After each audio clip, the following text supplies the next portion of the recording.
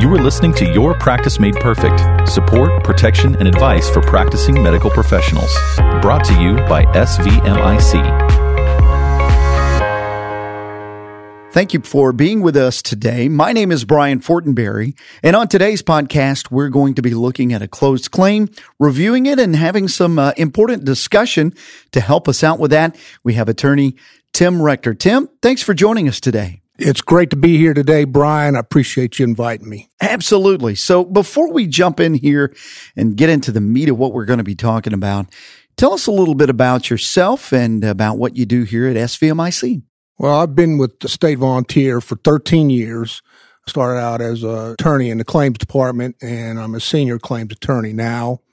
Prior to coming to the state volunteer, I was a private practice litigator for 10 years. And then prior to that, I spent 21 years as an Army officer in the United States military. So. Well, fantastic, and thank you for your service. Before we really get into our discussion and our dialogue about the issues with this case and how it might help our listeners in the future and with their practices, it's probably best we go over what we're going to be talking about today. So I'm going to read a quick story about what this case was about. It involves Mary, who was a 60-year-old female who brought suit against a cardiologist, alleging he failed to timely diagnose and treat her retroperitoneal hemorrhage following a cardiac catheterization. Unfortunately for Mary, this alleged failure to diagnose and treat her resulted in a cascade of multiple medical and surgical conditions. Mary arrived at the emergency department of a rural hospital on June the 1st with complaints of chest pain, numbness, 9 out of 10 pain in her left arm, shortness of breath, and diaphoresis. She had a prior history of hypertension, emphysema, atrial fibrillation, Coumadin therapy, prosthetic valve replacement, high cholesterol, and a heart catheterization 2 years prior to this. At her emergency department visit, she was diagnosed with acute myocardial infarction and was given a heparin bolus and drip, amongst other medications. Mary was transferred to a larger hospital where she was taken for emergency left heart catheterization with coronary angiography, which showed severe 3-vessel disease. Angioplasty was not performed because it was believed that Mary would be best served by a coronary artery bypass graft. The sheath was pulled with manual pressure applied for 25 minutes and hemostasis was noted. Mary's heparin drip was reinstated, and the documentation in the nursing notes indicated several times that her groin site was without complication. An echocardiogram revealed an ejection fraction of 40 to 45% with inferior hypokinesis, mild to moderate mitral and tricuspid regurgitation, and a right ventricular systolic pressure measurement of 40 to 50, suggesting pulmonary hypertension. The coronary artery bypass graft procedure was planned for the following week to allow Mary time to recover from her acute myocardial infarction, and she was to stay on heparin while she was off Coumadin. On June 2nd, she complained of back pain, and then on June 3rd, she complained of right groin pain and was noted to be hypotensive. The cardiologist ordered discontinuation of the heparin drip, and IV fluid bolus was given. The following day, which was June the 4th, the heparin drip was restarted, and by June 7th, Mary's hematocrit dropped to 24.8, when the normal range was 34.9 to 44.5. So she was transfused with red blood cells. She continued to complain of back pain and developed a decrease in urine output with a white blood cell count of 31,000 and the normal range being 3,500 to 10,500. June 9th, a CT of her abdomen revealed a retroperitoneal hematoma, compressing the bladder and rectum, and that day a general surgeon recommended holding heparin for 12 hours with transfusion of packed red blood cells. At that time, the surgeon determined that she was not a good surgical candidate due to her recent myocardial infarction. On June the 10th, the heparin drip was once again reinstated, and a renal consult was obtained due to worsening renal insufficiency. While Mary's condition did gradually improve over the next few days, it took a negative turn on June 17th when she developed hematuria and bloody diarrhea. A GI consult and a tagged red blood cell study were both obtained. These revealed no evidence of bleeding, leading to the discontinuation of her heparin drip. An EGD showed a duodenal ulcer. On June 18th, she developed a colovaginal fistula and underwent an exploratory laparotomy with colostomy and sigmoidectomy, with a pathology report showing acute necrotizing colitis. She next developed a right pleural effusion, which required a chest tube placement on June 28th. Ultimately, Mary was discharged on July the 8th with follow-up plans on her Coumadin, beta blocker, and statin therapy and physical therapy. On August 8th, she was able to ambulate with a walker. A cystoscopy subsequently showed a fistula between the bladder and her vagina. These conditions prompted the cardiologist to transfer Mary to a larger cardiology group practicing at a tertiary hospital that could provide her with more specialized care. Here, she underwent treatment for the fistulas, including the new condition of pyelonephritis. In November, a cardio stress test showed no evidence of ischemia, so Mary was deemed an appropriate candidate for surgery for her cystectomy and ileal conduit, and also a proctectomy that occurred 4 months later. During litigation, Mary had not yet had the coronary artery bypass graft procedure. All right, Tim, very complicated case, it sounds like. After the lawsuit was filed, what did experts agree caused this retroperitoneal hematoma we heard about? Well, Brian, there was no debate over the issue that the combination of Retivase, aspirin, Coumadin, and intravenous heparin more likely than not contributed to the retroperitoneal hematoma. Okay. This bleeding is a known but relatively rare complication of a cardiac catheterization procedure.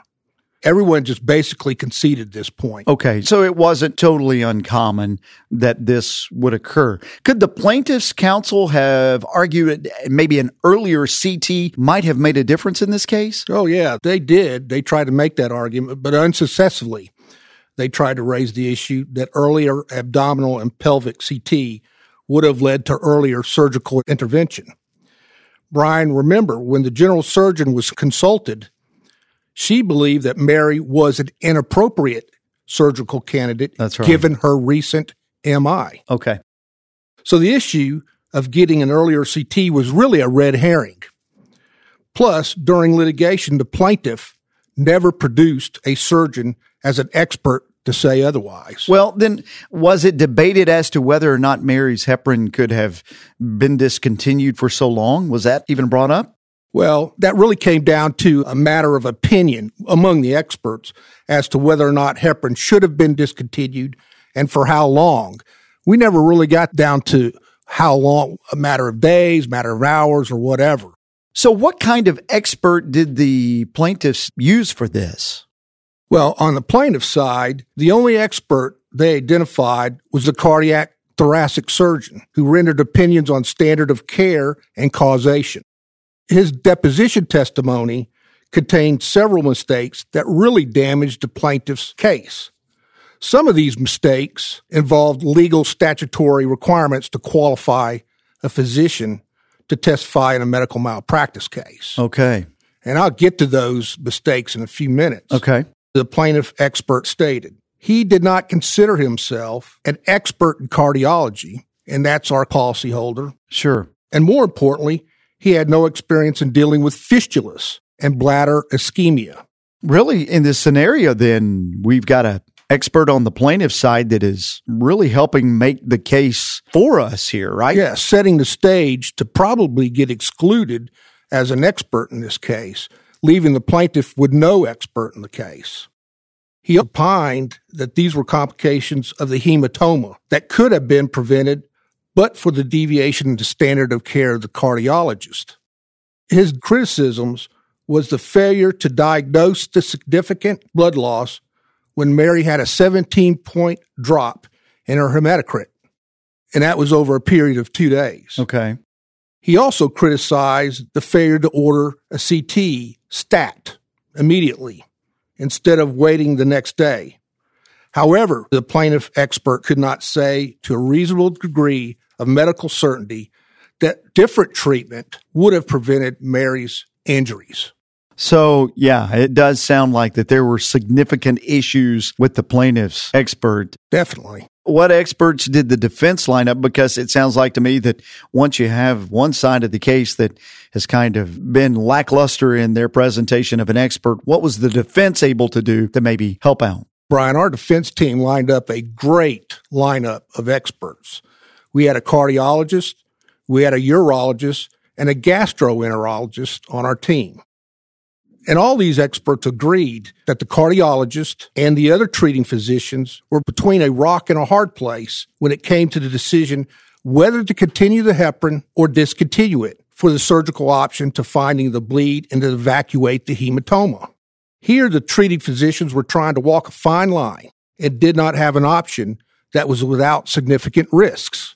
Right. That's difficult. It is. When a patient such as Mary, who has anticoagulation therapy, she can only be taken off that therapy for a very, very important reason. Sure. In such circumstances, you may try to buy a few hours by interrupting the therapy and then resume the therapy as soon as possible. The risk interrupting that therapy significantly increases the risk the patient suffers a stroke or a cardiac event. On the other hand, if the patient bleeds, she can always be given blood or even a lot of blood. But if she has a stroke or dies, that is something you just cannot correct. Certainly. That is a very fine line on trying to manage that blood thinner because it's necessary. But then if you get in this types of situations, it can certainly cause some difficult complications. That being said, did any of the experts have an opinion as to what caused Mary's bowel and bladder complications? Or in other words, this Coumadin heparin thing, was there a bleed because of this? It was hard to determine where was the site of this possible bleed. And the only expert in the case that opined on that subject was our defense gastroenterologist. He said there were two potential causes for Mary to have this bladder injury. Okay. One, he said it could be a mesenteric ischemia, or two, a microemboli. As for the microemboli, there was no evidence in the record to indicate it was this, so the theory was ruled out. Now, taking a look at the mesenteric ischemia, that's a condition that results from low flow state in the mesenteric arteries. Okay. And would be precipitated by Mary's pre-existing vascular disease, her AFib, her age, and the fact she was a smoker. Certainly all contributing factors, correct? Yeah, all these things she prior had, her history. Right. The mesenteric arteries branches off the abdominal aorta, supplying blood to most of the organs in the abdomen. So all of Mary's pre-existing conditions just compromise these arteries. Now, the GI expert also adamantly disagreed with the plaintiff expert theory that the hematoma pushed upon the retroperitoneum, impinging upon those arteries. This is a flawed hypothesis, Brian. Okay. Because the blood supply to the entire intestinal tract would have been compromised. But the pathology report listed only patchy areas of acute, deep, necrotizing colitis, which supports the injury was not related to the hematoma. Okay. So we have supporting evidence there. Right. Okay. And thus, our theory that the mesenteric ischemia is much more plausible explanation, making the retroperitoneal hematoma playing a minor role in the damage that Mary suffered to her intestinal tract. The defense GI doctor concluded that Mary would have had the exact same outcome even if the retroperitoneal bleed had not occurred. Oh, wow. So that was opined, obviously, that that condition would have still been there. How was this case settled? I mean, how did it end? Well, once the defense team completed expert depositions, they filed a motion for summary judgment. Okay, so what was the basis of that motion? Brian, we have to go back and look at the critical mistakes made in the deposition by the plaintiff expert. Okay. Recall, he stated he did not consider himself an expert in cardiology. Sure. And he had no experience in dealing with fistulas and bladder ischemia. But more importantly, he was unable to support causation that more likely than not, the hematoma caused the injuries. Well, when this got heard before the trial court, they granted our motion, excluding the plaintiff expert from testifying on causation, since his opinions really lacked reliability. The plaintiff had no other expert to support causation, so this ended the case for the cardiologist before trial. So it is very obvious to me, at least in this situation, that the lack of a definitive expert witness played a huge part in this case. So what, in your opinion, Tim, are some of the lessons, some of the takeaways in this case that our listeners may be able to use for the future? Well, Brian, the plaintiff expert was just simply ill-prepared to give a deposition in this case. Sure. But for the summary judgment, this was a case that could have really gone bad for our cardiologist at trial, especially since Mary had a colostomy, and if she showed up dependent on a walker in the courtroom, that would have really looked bad. Right. She was making claims of severe neurological deficits in this case.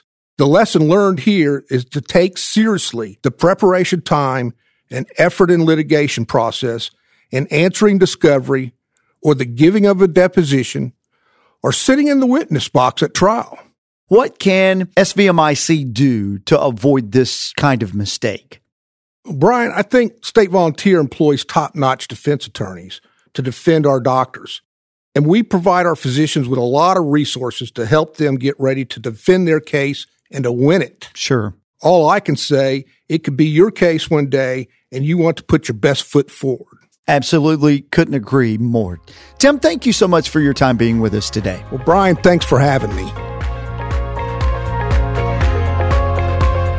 Thank you for listening to this episode of Your Practice Made Perfect with your host, Brian Fortenberry.